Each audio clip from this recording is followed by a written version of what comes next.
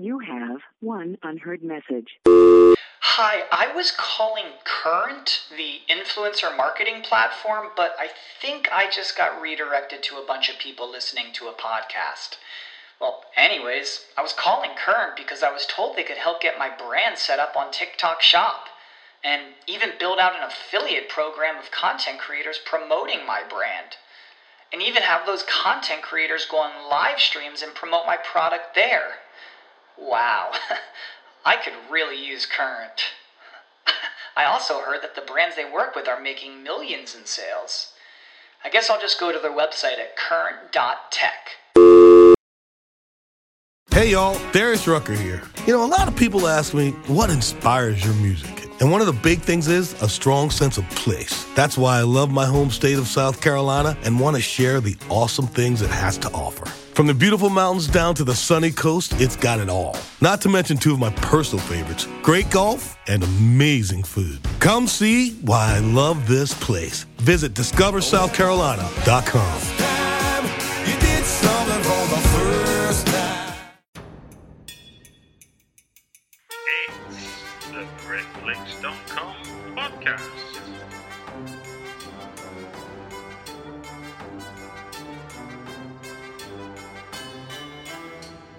It's the Britflicks.com podcast. I'm Stuart Wright, and this is the Britflicks.com podcast. On this podcast, rather than critique or score films out of 5 or 10, or tell you what we love or what we hate, I sit down with the filmmaker and get them to give us an insight into the process of making their movie, what they discovered, what they learned, all those kind of things. Or I get to sit down with a horror film fan and get them to tell me 5 great British horror films that they think we should all take interest in. Either way, this podcast is provided totally free without any outside advertising. So, if you enjoy it, please make sure to subscribe in iTunes, and if you've got that bit more time, write me a review too. It all helps. Thank you. Welcome to another Britflicks.com podcast. And appearing for his hat-trick performance, I think, is Jonny Owen. Hello, Jonny. How you doing, Stuart? I was just going to say, do I get a hat-trick ball like they used to give on Soccer AM, wasn't it? You'd get a football. And I means I'm talking about, well, I'm talking about 2 football films. I'm wondering if I get a football of any kind. A cheap plastic one you can get used to get in the seaside that would blow in the wind will do. Any kind of ball, really. I'll try and get you an emoji of a football. Is that all right? Yeah, a virtual football. That's all right for me, mate. Very nice. Well, look, I mean, previously we spoke to you about your writing feature film debut where you acted in Svengali, and then we spoke about your Nottingham Forest documentary, I believe, in Miracles. And now we're here to talk about your documentary feature film, Don't Take Me Home. Do you want to tell people a brief synopsis to what Don't Take Me Home is all about? Yeah, certainly. It's another feature doc, another football feature doc, and it's the story of the Wales European campaign at the 2016 European Championships, where they sort of exceeded all expectations by getting through to the semi-finals. Smallest country in the world to do that at a major tournament. And I was there most of the time, and what was great was I was there as a fan. I wasn't there to make a film, so I sort of, and I'm quite glad of that now. But when I got back to the UK after being in France for almost 5 weeks, I was contacted by the Welsh FA, and they said that they were thinking of doing some kind of commemorative film, specifically really for Wales football fans. Yeah. And would I be interested? Now, remember, I'd gone to France for 3 days and ended up staying there for almost 5 weeks. And I had a very understanding partner, Vicky. But then I had to fly to Lanzarote late because I missed the first week of that holiday with her and her family. And then suddenly they were saying to me, can you get back and start making this film? I said, I've just got to see this one holiday through with the missus, and then as soon as I'm back, I'll be delighted to start. You know what I mean? So, that was the kind of background story. But listen, I'd have swam back from the Canary Islands if I needed to make that film, because obviously being a Welshman, a proud Welshman, and a huge fan of the Welsh national football team, I have since I've been a wee small boy. It was a film I was desperate to make. Now at the moment, obviously, this is available now. So how can people see the film? Well, it's on DVD. It's available from Amazon and all good outlets, HMV. You've got to name them all, haven't you? And all the supermarkets, blah blah blah. And it's also on BT Sport at the moment. I think it gets shown once every 2 or 3 months, so it's on television. If you didn't want to spend that £10 on the DVD, and I think it's available to download as well. So it's in quite a few places, and I believe that it'll be on terrestrial television at some point in the next year to 18 months. So it's pretty easy to get hold of. So yeah, it's out there. So for the non-football fan, I guess the one of the main reasons why this was such a special story was it was 58 years since Wales had even been in an international tournament. That's right. I mean, it was we were kind of that plucky country that almost made it. There were so many occasions in the past where like a crossbar had denied us. In 1993, Russia had stopped us in 2003 with somebody that was done for doping in their team. So there was all this kind of Joe Jordan's famous handball at Anfield in '78. So there was not just the fact that we hadn't qualified. There were all these really tragic stories around it. So there was a sort of feeling that we were always the sort of bridesmaid, never the bride. Of all the home countries, we were the ones that were never in what you would call the modern major championships. And football's such a huge sport now. It's not just a huge sport, it's a huge part of life. I go along with people that say it's probably replaced music in popular culture, in the sense that the people who are at the top end of football, the players, have become almost like the rock stars of previously. Like, you don't get your Mick Jaggers and your John Lydons anymore. It does tend to be your Ronaldos and Messis and those kind of boys. They have that profile that rock stars used to have sort of in the late part of the 20th century and film stars used to have in the middle of the 20th century. So football's such a huge thing. And a country like Wales, which, is only 3.5 million and always trying to, attract investment and all those kind of things that we all talk about in the modern world, the profile it gets, is incalculable, really. And I think they were saying after this tournament, because obviously we've become almost the story of the tournament, as in Iceland. It was worth almost £1 billion in PR for Wales as a country, and having a really famous player like Gareth Bale really helps as well. So it was an incredible moment, not just in Welsh football history, but in Welsh history, that we were suddenly being talked about on a global scale. It's interesting what you say about football, because in the run-up to a recent Whistleblowers, for listeners, I also do a football podcast, we were talking about how there are people now who follow footballers, not teams, which I'm finding very bizarre as a fashion in football for how people watch the game. Because obviously you've got now what used to be the majority, which was the people in the stadium, because of the way the global TV thing works. The people in the grounds are now in the minority in terms of who supports what club. I think you're absolutely right. I mean, I think the way you can really see it defined is the whole Ronaldo and Messi thing. And my nephew, Vicky's nephew, Kai, who's a lovely kid, he's a Ronaldo fan. So he's got all the Ronaldo sort of Real Madrid tops and all the rest of it. And he hates Messi, which is really funny because obviously you go, well, as an adult, you go, they're both great footballers. And he kind of goes, no, Messi's rubbish. Ronaldo's the best, as you do when you're 8 or 9 years of age. And I think you're absolutely right. It's a very new thing that, and I think the Ballon d'Or has become such a feature of football, and it wasn't when we were younger. I don't care what anybody says. Nobody really was bothered about that, and but now it's become a huge thing. And obviously, Ronaldo and Messi both talk about their desire to win it desperately, and I think that's leaked down, and sort of kids, really associate with individual players. These superstars, like I said, who've become like the modern rock stars and film stars, and that's just a new phenomenon of the game. I think you're absolutely right. What you're saying is that kids will now support a player. Now, whether they'll jump clubs with that player, I don't know. Possibly. Well, we've seen it with Neymar with that move from Barcelona to PSG. Yeah, that's a good point. Yeah, that was very much a big PR move, wasn't it? That wasn't really Neymar's pinnacle of his career to play for Paris Saint-Germain. No, it was all those things that we all know that happens in modern football. It's a combination of money. It's a combination of states owning football clubs, not even oligarchs anymore, but actual physical countries. Yeah, so you've got all that that's kind of going on. And what's really interesting for me is that how difficult it is to compete with that. Now, Pep Guardiola is a fantastic football coach and a very talented man. But you will say, and this is just fact, he's been at Barcelona Bayern Munich, and he's at Manchester City with an unlimited budget. You know, like a bit like they used to say when the CIA in the 60s had an unlimited budget. Yeah. He has an unlimited budget. Now, if we talk about, just for argument's sake, Brian Clough, you know, or Bob Paisley. Brian Clough won a European Cup with a left back who'd been released by Newcastle for being too old, a right back from Man City, Colin Barrett, who was playing in the reserves, a croc from Coventry, Larry Lloyd, who potentially had a bad back, Kenny Burns, who was playing up front, John Robertson, who was on the transfer list to Partick Thistle, and he won the European Cup with those kind of players.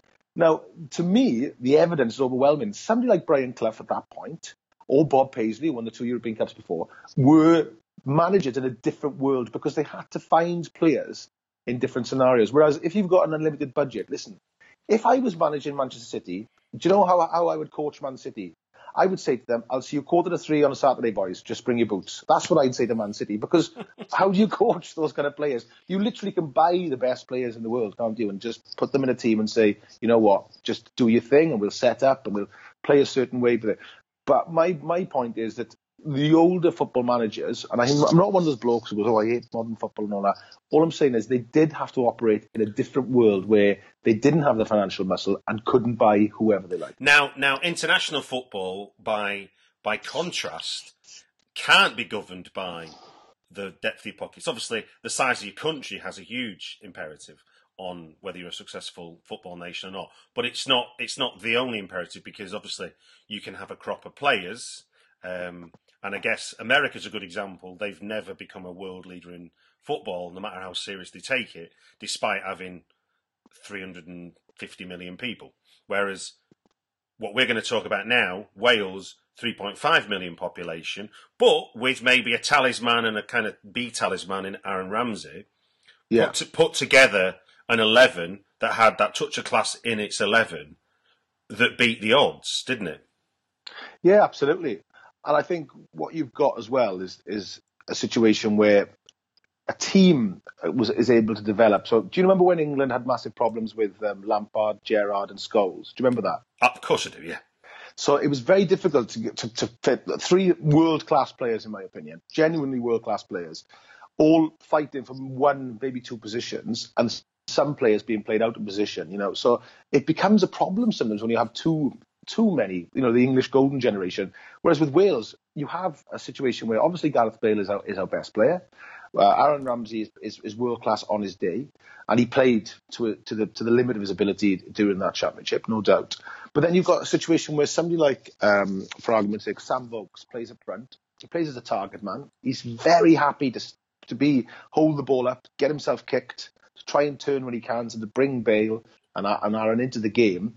And maybe some players with a bigger ego, or with a bigger profile, I should say, rather than ego, I'm not having a go, but wouldn't be willing to do that kind of work that those kind of players are willing to do around Gareth Bale and around Aaron Ramsey. And I think that was a massive advantage for us in Wales. People often go, I didn't realise that, but our back 3 that had the best stats in the tournament up to the semi-final were Ashley Williams, who was captain of Swansea at the time, Ben Davies, who wasn't getting picked for Spurs, and James Chester, who wasn't getting picked for West Brom. So we had 2 of the 3 weren't even playing regular football, and yet their stats were the best in the tournament. So you're right, something else happens there where certain talismen are there and other players feed into that, and then it becomes, in a strange way, a better team because it isn't a team full of 11 super talented footballers who all want to do their own thing. A team is a group of players who allow 1 or 2 or maybe 3 world-class players to play a certain way. And I think Wales hit on that formula perfectly in that tournament. It's very interesting to me, and I give a lot of credit to Chris Coleman for this. In the World Cup qualifiers recently gone, where we didn't qualify in the end, we nearly did, only 22% of the time did we have Gareth Bale, Aaron Ramsey and Joe Allen on the pitch. Now our 3 most creative players. And unfortunately, what the downside of that for us is that if 1 or 2 of those players are injured, it's very difficult to replace them then. And that's where we can begin to struggle as a smaller country. So if they're fit, it works perfectly. Unfortunately, you lose one or you lose the other, and then there's quite a drop in the quality of the side, and that's what affected us, these qualifiers, in my opinion. Now, the story is obviously of the Euros in 2016, but you start your documentary with the appointment of Chris Coleman, which follows the very tragic news about Gary Speed. Yeah. So what was your reasoning to if it was meant if at the start of it's the Welsh FA going, can we make something to commemorate this Euro story? Why did you feel it was important to put that at the front end? I think that what happened with Gary was so closely tied in to certainly the modern history of Wales. Gary took over, and it was very encouraging under him at the beginning. He won a lot of games, and he was bringing through a lot of young players, as Toshak had done just before. But Gary really upped the ante and made Aaron captain, I think, at only about 19 or 20 years of age. And everybody was very optimistic. And then what happened with Gary happened. Those really tragic events. And what I tried to get across in the film was, and I spoke to the Welsh FA about how I do this, and we contacted his family to let them know. We just wanted to let everybody know how much that affected not just the team, but the country, and also Chris himself, who was one of Gary's, if not Gary's, best friend. Yeah. There's a great line in the film where he says, if I ever was in trouble or I needed advice, it was him I'd speak to, and he wasn't there anymore.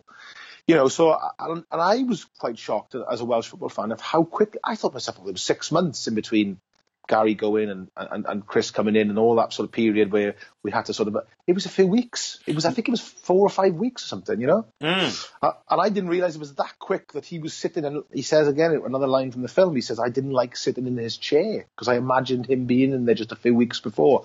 And he said, I thought to myself, good Lord, I didn't realise how quick all that had to be sort of absorbed, and the impact that it had. And we had a dreadful qualifying campaign after that. We were hammered everywhere, really. I think we lost 6-1 out in Serbia, and and he says himself, I didn't realise the effect that it would have on the team and the country and the fans. It just felt such a miserable time, really. And I genuinely can say this now, and with hindsight, that I didn't think we'd ever qualify for a major tournament. I thought, well, that's it, really. We're kind of cursed in a way. And I thought to myself, that we've just got to recompense ourselves for the fact that Wales is never going to compete in a major tournament. That's how I felt at that time, and I think pretty much everybody felt that same way. Yeah, I was going to say, when Republic of Ireland were up in arms about the Thierry Henry handball. Yeah, you must be thinking, let me just show you the list of our unfortunate moments where we didn't quite qualify. I did. And I was on Soccer AM talking about that, and I weirdly, loads of people have mentioned this to me since. And I was on the Saturday after that happened, and I went, look, same thing happened with Wales with Joe Jordan. Yeah. And I said, what weirdly happened? I said, Scotland went to Argentina in 1978 and had the most miserable tournament. And I said, the universe and karma, wherever, has a funny way of working. So let's just see what happens. And do you remember France went to that tournament? Yeah. And I also had a complete nightmare, didn't they? Do you know what I mean? So there's a lesson here. There's a lesson here, children. You know what I mean? It doesn't work. It doesn't work to cheat. So karma is a bitch. Karma's a bitch, absolutely, Stu. So I was a bit like, and I just thought to myself, I could give them a list 2 pages long of the injustice we've offered. The Russian one was a huge blow for us. We lost 1-0 to Russia over 2 legs, and they had a player. Just the one player they tested was found to be of ridiculous amounts in his urine, and he was banned and all that kind of stuff. But there was a real feeling in Wales at the time of, come on, do you know what I mean? Help us out here. Are there any more? And obviously all the stuff came out about the athletes and all that kind of stuff. And we were all just a bit like, is it ever ending this series of bad luck that we seem to get? But it came. Everything seemed to come right in France. I think we had all our luck back off the universe and karma back in one beautiful summer, really. Now, when you did I Believe in Miracles, there was a huge amount of time between when that story happened and when you got to tell the world this fantastic story of unlikely league and European winners. Yeah. Whereas and obviously there was lots of established narratives that you were piggybacking. You were introducing some new thoughts and ideas that maybe people weren't aware of, but ostensibly the general story that this team from nowhere came to somewhere was known. Whereas you're coming fresh off of Euros where everyone's going, how the hell did Wales do that? And then you're tasked with plotting a narrative that is going to be you. You're going to be telling the story almost for the first time while it's still fresh in people's minds. So you've got this job of framing what really happened. So what to you were the biggest storytelling challenges of that Euros as trying to make it a documentary? Well, I think the Welsh FA were key in that something happened there. Welsh FA and the fans obviously and the team. It was three parts for me. The first thing was the Welsh FA, because it was no coincidence that Wales had sort of got to that point, to me, once you started really sort of scratching underneath the surface and getting to the nub of the story. And what had been a very antiquated organisation, up until only about 10 years ago, had been replaced by some dynamic people on a much, much smaller sort of group. A CEO, an international match secretary, Mark Evans, was in the film. There was another, there was a few people there who were core of why Wales suddenly, had clicked and looked a very more modern organisation, the way they dealt with things off the pitch. And I wanted to get that story across, the way that they have this system they put in place about 10 years ago for kids playing football in Wales, trying to get them playing a certain style of football, passing football, getting lots of coaches out there and trying to create pitches. So there was this thing that had gone on for about 10 years, and also this pathway they talked about, which was we were scouting for players who had Welsh heritage, there's no doubt about that. It was 3-4 key players in the team who were all born in England of Welsh parents and grandparents. And there was also this thing where they brought them through from a young age. So people like Gareth and Aaron were playing with Chris Gunter at 12 and 13. So they almost knew one another telepathically, really. So there was this system had been put in place. And I wanted to talk about that in the film, the way that the Welsh FA had sort of said, we're going to really try and structure something so that a small country can. But Iceland are doing it amazingly well now, as we all know. I think they've got a pitch for every 14 people or something in Iceland. It's ridiculous out there. And they just encourage kids and people to play football. And ultimately, what happens is when people are encouraged to play, and you get more numbers, then you get more chance of picking up players who are very good. We've been lucky in the sense that Gareth Bale has popped up, who's one of the best players on the planet. Aaron. We've got a very good, spine of a team, players that have known each other, like I said. Then you've got the fans. So this weird thing happened with Welsh football fan culture where we never qualified for a major tournament. And I think, in a weird way, sort of like, something in a Petri dish, something developed outside of the football. So the Welsh football fans arrived in France with this fully formed culture, and everyone, what's this? They don't wear they don't wear daft wigs and get drunk like some countries' fans do, which is fair enough, they think. They're not singing, 10 German bombers stripped to the arse at an Irish bar, wanted to fight everybody like other fans of other clubs are, of other countries are. They're in the middle somewhere with these bucket hats and trainers and so they all look like the super furry animals, I felt, and that's why I chose a lot of their music. So this weird kind of indie sort of look, culture that sort of developed, I think Ellis James is a great example of that, the comedian, the way he looks. We're watching Wales and not expecting huge success. And we're watching Wales and having great times going to places like Cyprus and all over Europe and sort of I've become quite a tight-knit. And they knew the team really well. So I've said this to people. When we went to France, I was staying in a hotel for the Bordeaux game, and there were people just wandering around the hotel, and it was a team hotel, and just having photographs taken with Gareth Bale and Aaron Ramsey. It was not a problem. And they had fan assemblies, they called them, where they got post points set up. These are voluntary things where they help you, lads who've lost passports, who get a bit too drunk, all that kind of thing. So they got this network of volunteers. That's encouraged, and I think even funded a little bit by the Welsh FA.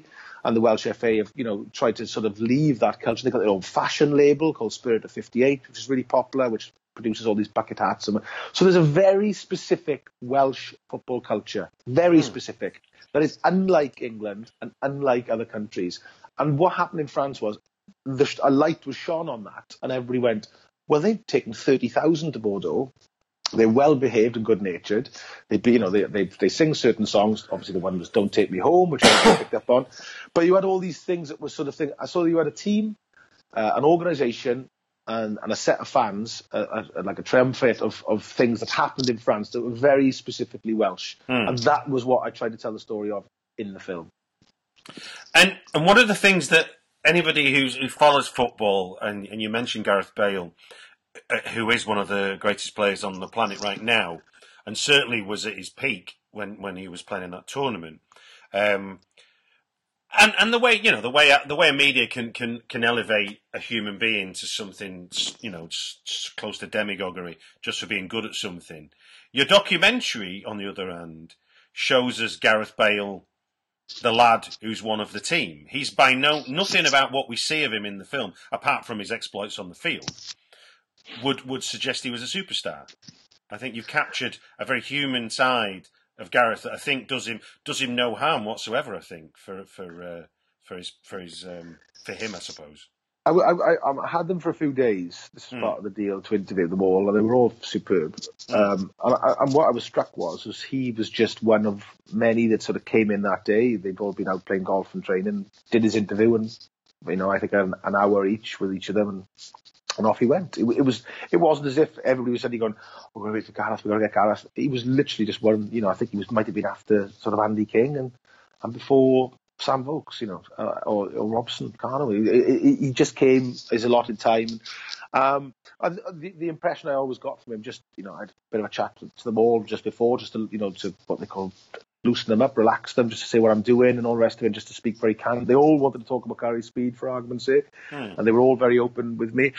But with Gareth, what I got from him, and pretty much what I got from him, was just how much he likes playing for Wales, how much he likes spending time with the fellow players, likes coming to Cardiff, likes travelling with them. They do get on very well. And listen, Chris even says in the film, every team can say, "Oh, we go out for a few pints, we have a good time."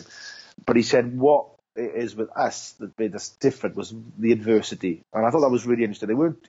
This wasn't a team born out of being fantastic, like say a young team that had won the European Youth Cup and the World Youth Cup. What had bonded these boys was the dreadful things that had happened in the past, Gary's passing, and also the near failures. Yeah. And so what they were able to say to me was, when they lost to England in injury time, in a huge game, in a derby really, they were able to move on to that quite quickly, because they're able to rationalise it by going, "Look, we've been through much worse than this." And that's what I found to be really striking for me, was all of them spoke. I think in life, we know, and this is in all life, as you get older, you kind of realise where you really find out about somebody is in the bad times of adversity. It's when things are going well and everything's great, it's always fine, and that's okay. I get it. But when your chips are down and somebody's by your shoulder, when you come out of that, you think, "Well, I'll have him or I'll have her." I love them for that. Do you know what I mean? For sticking by me when the times are bad, and I did think that was the huge connection between this whole team and that manager, was that they felt that they'd been through the tough times together, so therefore they could trust each other. That's the word. They could really trust one another. Where did you get some of your footage from? Because obviously not all of it you would have filmed, I suppose. So I didn't film any of it, which is great. I was really chuffed about this. I went to France as a fan, and I wasn't even thinking of a film. And I'm glad I did this, because if I'd gone there to film, I wouldn't have enjoyed it as much, because I'd have been thinking about coverage and all that kind of nonsense that you think of when you're making films. But when I got back and they offered me to do the film, they said, "Look, you can interview the players, and we've got hours of footage that we filmed ourselves with our little film unit, and done really well." And so they said, "You can have all that." So I just spent like 2 weeks watching hours and hours of footage and pulling out interesting stuff and stuff from a few years back and all that kind of thing, which I thought would be interesting and relevant to the story. But then my idea was, we live in this era of people just filming everything on their phones. This is the world now, even though they don't fucking turn it the right way around, which drives me crackers. But anyways, but I just thought to myself, I'm going to ask some fans, really, because it's a fan story as well, just to send me stuff in. So they sent me stuff in, and obviously the quality's so good now in the sense of when you blow it up. I wanted to use a lot of fan shots, so I did, and I think I've got about 12, 13 minutes of fan phone shot in the film. I think one of the people at the Board of Control and one of the people in the British film industry said to me, "You've got the most ordinary footage they've seen in a film." So I was quite pleased about that. And I think it held up really well, because I was just able to intercut really flash UEFA footage, standard footage of the match, and then intercut it with, Dave from Cardiff on his fucking phone, filming a shot of the side of the pitch. And it worked really well, because I thought to myself, well, that's what Dave is seeing. The world is watching this, but actually that's what he's seeing, him and his phone. And I thought to myself, it'd be quite interesting to mix those two up. So I tried to do that as much as I could as well, and cut back to the fan parks in Wales and all those kind of things, so that we could get a feel of, because I was in France the whole time. I wasn't in Wales, but I think I wanted to say as well that everybody who stayed in Wales were all getting swept up in it as well, and I wanted to try and tell that story. My mates are going, "Oh, it was the fan parks," there were no fan parks at the start. There was nothing set up, because Wales was, establishment-wise, is seen as a rugby country. Yeah. It's not. It's as much football as it is rugby. And the establishment go, oh, we should set a fan park up for rugby fans because that's what we do in Wales. We watch Wales at rugby 4 or 5 times a year and we put a fan park up and it'll be full of 10,000 people. But they didn't do that for the football because they were like, well, we don't really know what to do. This football's this weird thing that's developed itself and the fans look a bit different and they're not, they haven't got daffodils in their head, they've got bucket hats, So all that kind of stuff. Adidas trainers rather than Timberland shoes. So it was a different culture. And this lad protested, or he started a petition and went, why haven't we got fan parks? And he picked up a lot of media in Wales. So Cardiff Council caved in and went, look, we'll set one up, like we used to do for the rugby. We'll set a fan park up on Cooper's Field. And it was full. It was full. So they thought, oh, something's happening here. So then all the towns and places across Wales started setting them. The major towns started setting up fan parks, and they were all full as well. So by the end, for the last game in the semi-final in Lyon against Portugal, they opened the Millennium Stadium. The Millennium Stadium was full of people watching a screen. That's why I had that shot. Which that's where the momentum had got to. It was ridiculous. So it's kind of like it was this natural thing. Listen, Stu, we all know this. There's nothing worse than forced or planned fun, is there? Like if somebody says, we're going to do this on this stag weekend. You just think, just stay in the pub and see what happens. We don't need to go and ride go-karts. Nothing worse than planned fun. And I think what happened in Wales was it was a unique moment was because nothing was planned and it was all sort of organic and people were just taking weeks off work and getting out to France and these parks popped up and this thing. It almost was better really because it was just if we'd thought, if we get out of the group and all that, because nobody thought we'd get out of the group. I don't care what anybody says. I can remember my mate saying to me, who was the most optimistic Welsh fan ever, he whispered to me, I just want to score a goal. I just want one goal. That's what he said to me. And I was like, it'd be great to score. When we scored, he was like, we scored now, it's great. And then about 20 minutes before the end, he says to me, I'd love to win a game. And I was like, yeah, me. And then and by the end, he was going, I'd love to win the group. I'd love to get through the second. So it was just one of those things where it seemed like little steps on the way created this thing, and that's what happened, I think, back in Wales as well. It just got this own momentum where by the time we got to the Belgium game, everybody kind of felt, well, look, we're in the quarterfinals now. We've done incredibly well to get there. These are the tournament favourites. These have got Lukaku, De Bruyne, Hazard. This is the best team people are saying in the world at the moment. They call them a $1 billion team in Belgium because they're worth £1 billion apparently, all of them together. So let's just see what happens. We can't possibly win this with Neil Davis and Chris Gunter from Reading and Aston Villa playing on the wings, and and James Chester not getting picked for West Brom.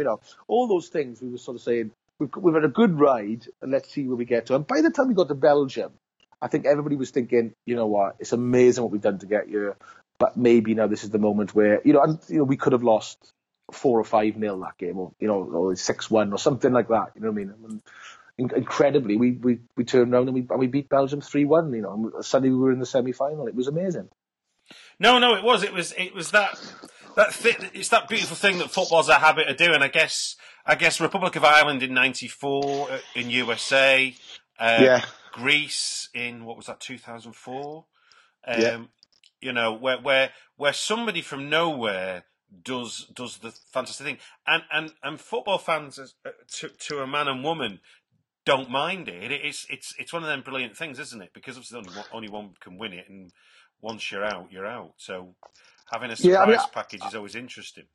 I think you're absolutely right, and I think the commercial side of it was a real eye opener for UEFA and for FIFA because they've changed it as well. Because I get the fact they want Germany and France to get through, the big countries, for sponsorship and TV, viewing figures across the world, because something like the European Championships and the World Cup, even the European are hugely watched across the planet. Australia, South America, Africa, it gets massive viewing figures.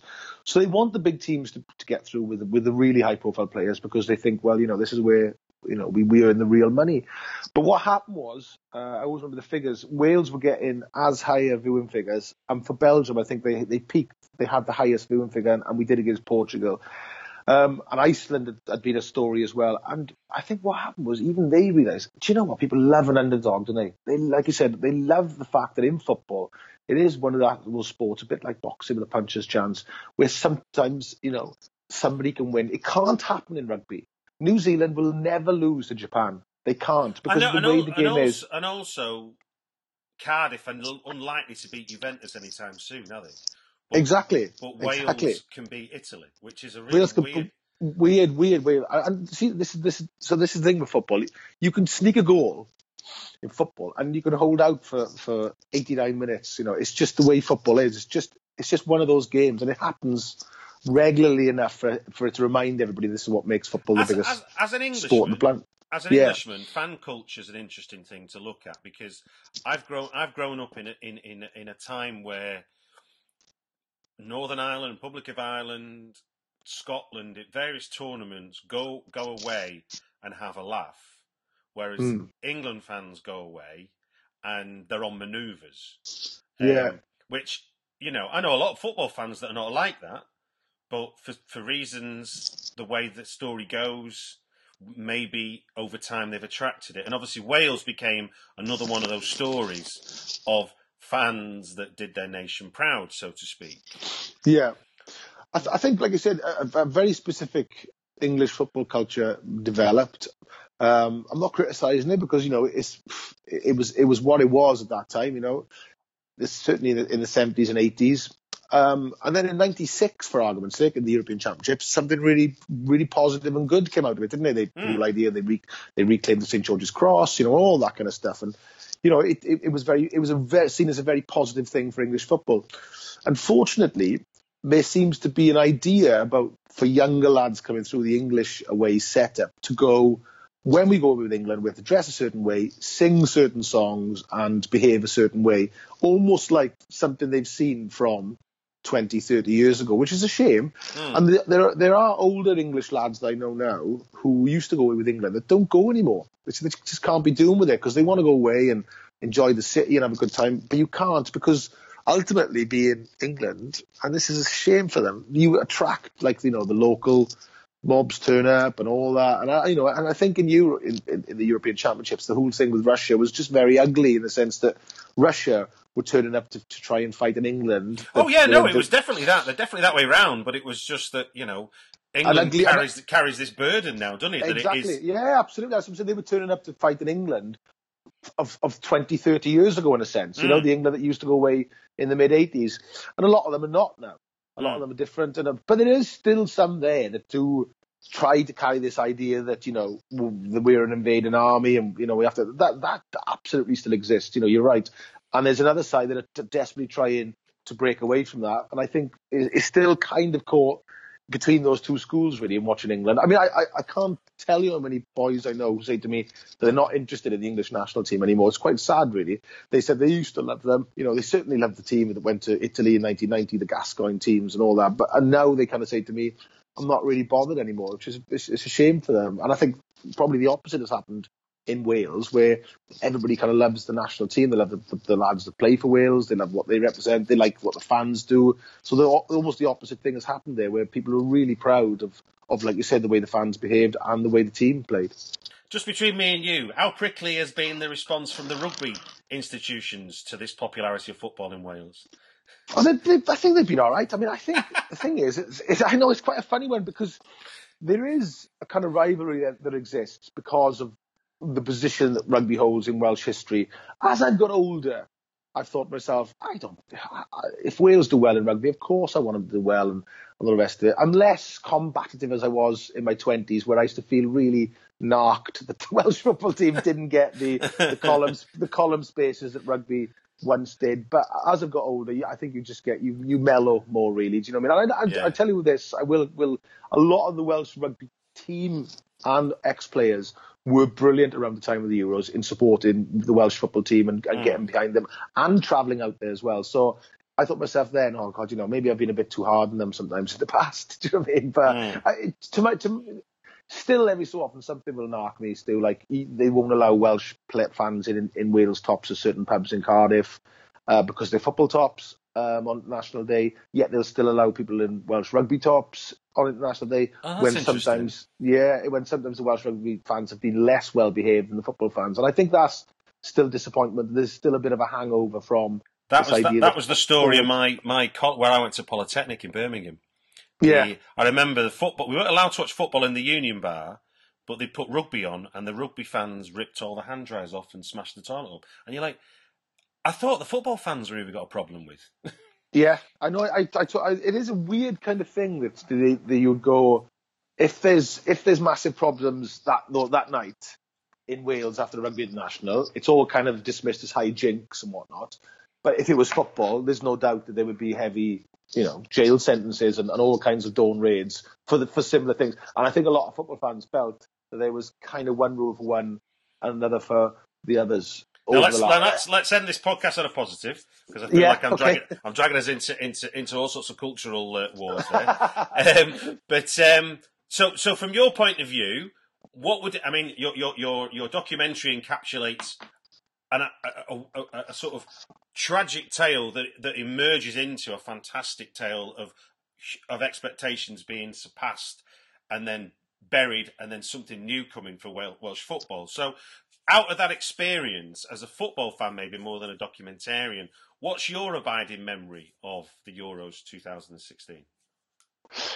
I think just the way that everybody kind of like helped one another. Sounds really cheesy, this, but like just stuff like when we beat for argument's sake Belgium and we all had to get to Lyon, people were just like swapping where we'd stay and how you get down there, and sort of my mate Dougie, he said, I got to go back to work, I've taken so much time off, and I was like, I'm sure we can get you out of this. And there was a Radio 1 presenter at our hotel, and I went, look, can you do a thing around Dougie where maybe we can ask his boss live on air, put him a bit of pressure, and they did. There was those great moments where I just felt that everybody knew something special was happening by about, certainly after the first game, but definitely after the Russia game where we went through in the groups. And I felt that there was a real feeling amongst everybody that, there's something special was happening, so let's enjoy it. Regardless of where we end up now, let's just have the best time and the best party. And of course, France is a great country to have a major tournament. I've been there for rugby tournaments, football tournaments. It's perfect because it's got a great infrastructure, amazing cities, amazing stadiums, great food, great drink. I mean, it couldn't have been in a better place. That was the big thing as well. We were really lucky that it happened somewhere like France. I mean, it could have been Russia, couldn't it? Or it could have been the next ones where I think they're having it in every bloody city in Europe. So we were lucky. Yeah. We were lucky geographically as well that we were just in a position where, we'd win a game and it was like the wacky races, where are we today? We're in Bordeaux. Where have we got to get to? Toulouse, everybody goes this way, and it was like everybody was helping one another, travel to different parts of France. So that's my favourite memory is just the camaraderie amongst everybody just getting around the place. I like that line, something special was happening, because I think that's the thing that maybe as England fans that we've lost. I mean, I guess 1990, 96 are the exceptions, and they are examples of where expectations were low.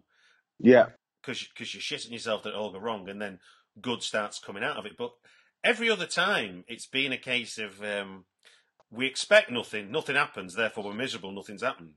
Whereas, I guess, given the way you talked about your friend's view, can we get a goal? Can we win a game? My God, we've beat Belgium. There's a magic to how football can, because it's out of your control, isn't it? As a fan, you've got no hand on the tiller. You've only got your gut, haven't you? That says this is going to be a good day or a bad day, and you prove wrong more than right, aren't you? So to be in that, it was funny. I got a great mate in Nottingham, Gary Clark, who is a lovely lad, and he was in Italy, and a very similar thing happened, where he said that England obviously he said we bumbled through the group stages. Oh, shall we stay? Oh, go on then. And he said, obviously we did that ding dong against Cameroon, and then he said, oh, come on, we'll stay for Belgium. And he said suddenly we were in the semi-final, and I always remember him saying to me when it looked like there was a night we were playing Russia and I was out there, and he texted me, just went, stay, whatever you do now, stay, because it was the best decision I ever made, was to I think he might have even lost his job at the time, or was reprimanded where he was working, but he said, I just decided to stay. And he said, I think he can remember his boss at the time, when he came back, we know where you've been, we know you've been in Italy for the last month, but he said, now that I'm in my 40s, 50s, I'm so glad that I did it. And I think, and I'm in my 40s now, I'm so glad that I did that now. I'm so glad that I went that next morning, I got to get back, really, and all that. I was like, nah, I'm going to stay. Do you know what? I'm going to stay. And we got the internet now, so we're actually, And Vicky was brilliant, my partner. And I was like texting home and I was going, listen, I know this sounds ridiculous, but if you can find somewhere, in Paris, which is going to be really tough. And she was brilliant. She come back and go, I've got this little hotel for you. You're in. So it was great, and I've got to find somewhere in Lille now. I've got to find somewhere, It was all that going on. And I'm so glad that I did it. And I think that's what the film is about. It's about people. I think this lad said in the film, Mark Evans, the Welsh River, he said, I felt that the story of the tournament was the Welsh fans, people who went out there for 3 days and ended up there for 4 weeks.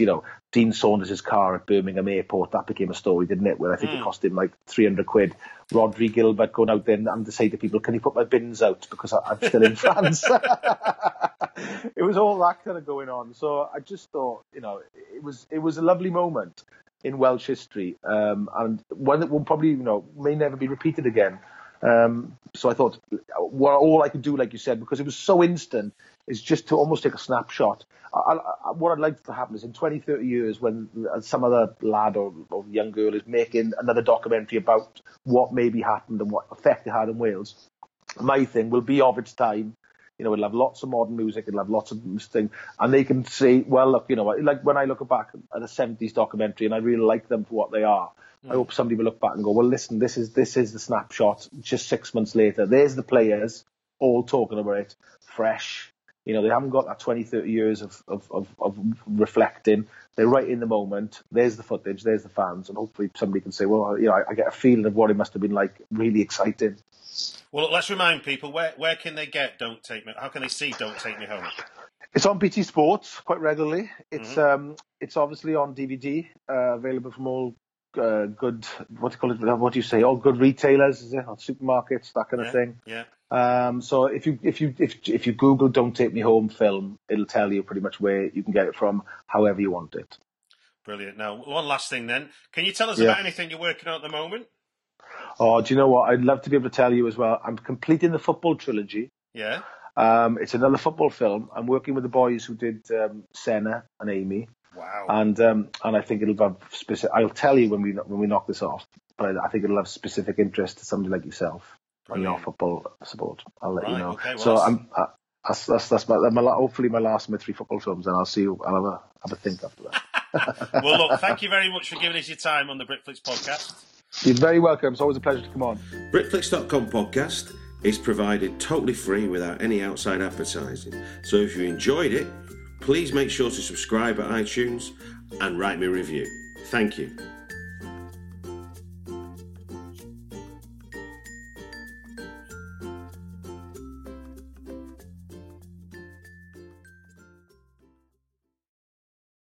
Hey y'all, Darius Rucker here. A lot of people ask me, what inspires your music? And one of the big things is a strong sense of place. That's why I love my home state of South Carolina and want to share the awesome things it has to offer. From the beautiful mountains down to the sunny coast, it's got it all. Not to mention 2 of my personal favorites, great golf and amazing food. Come see why I love this place. Visit discoversouthcarolina.com. You did something for the first time.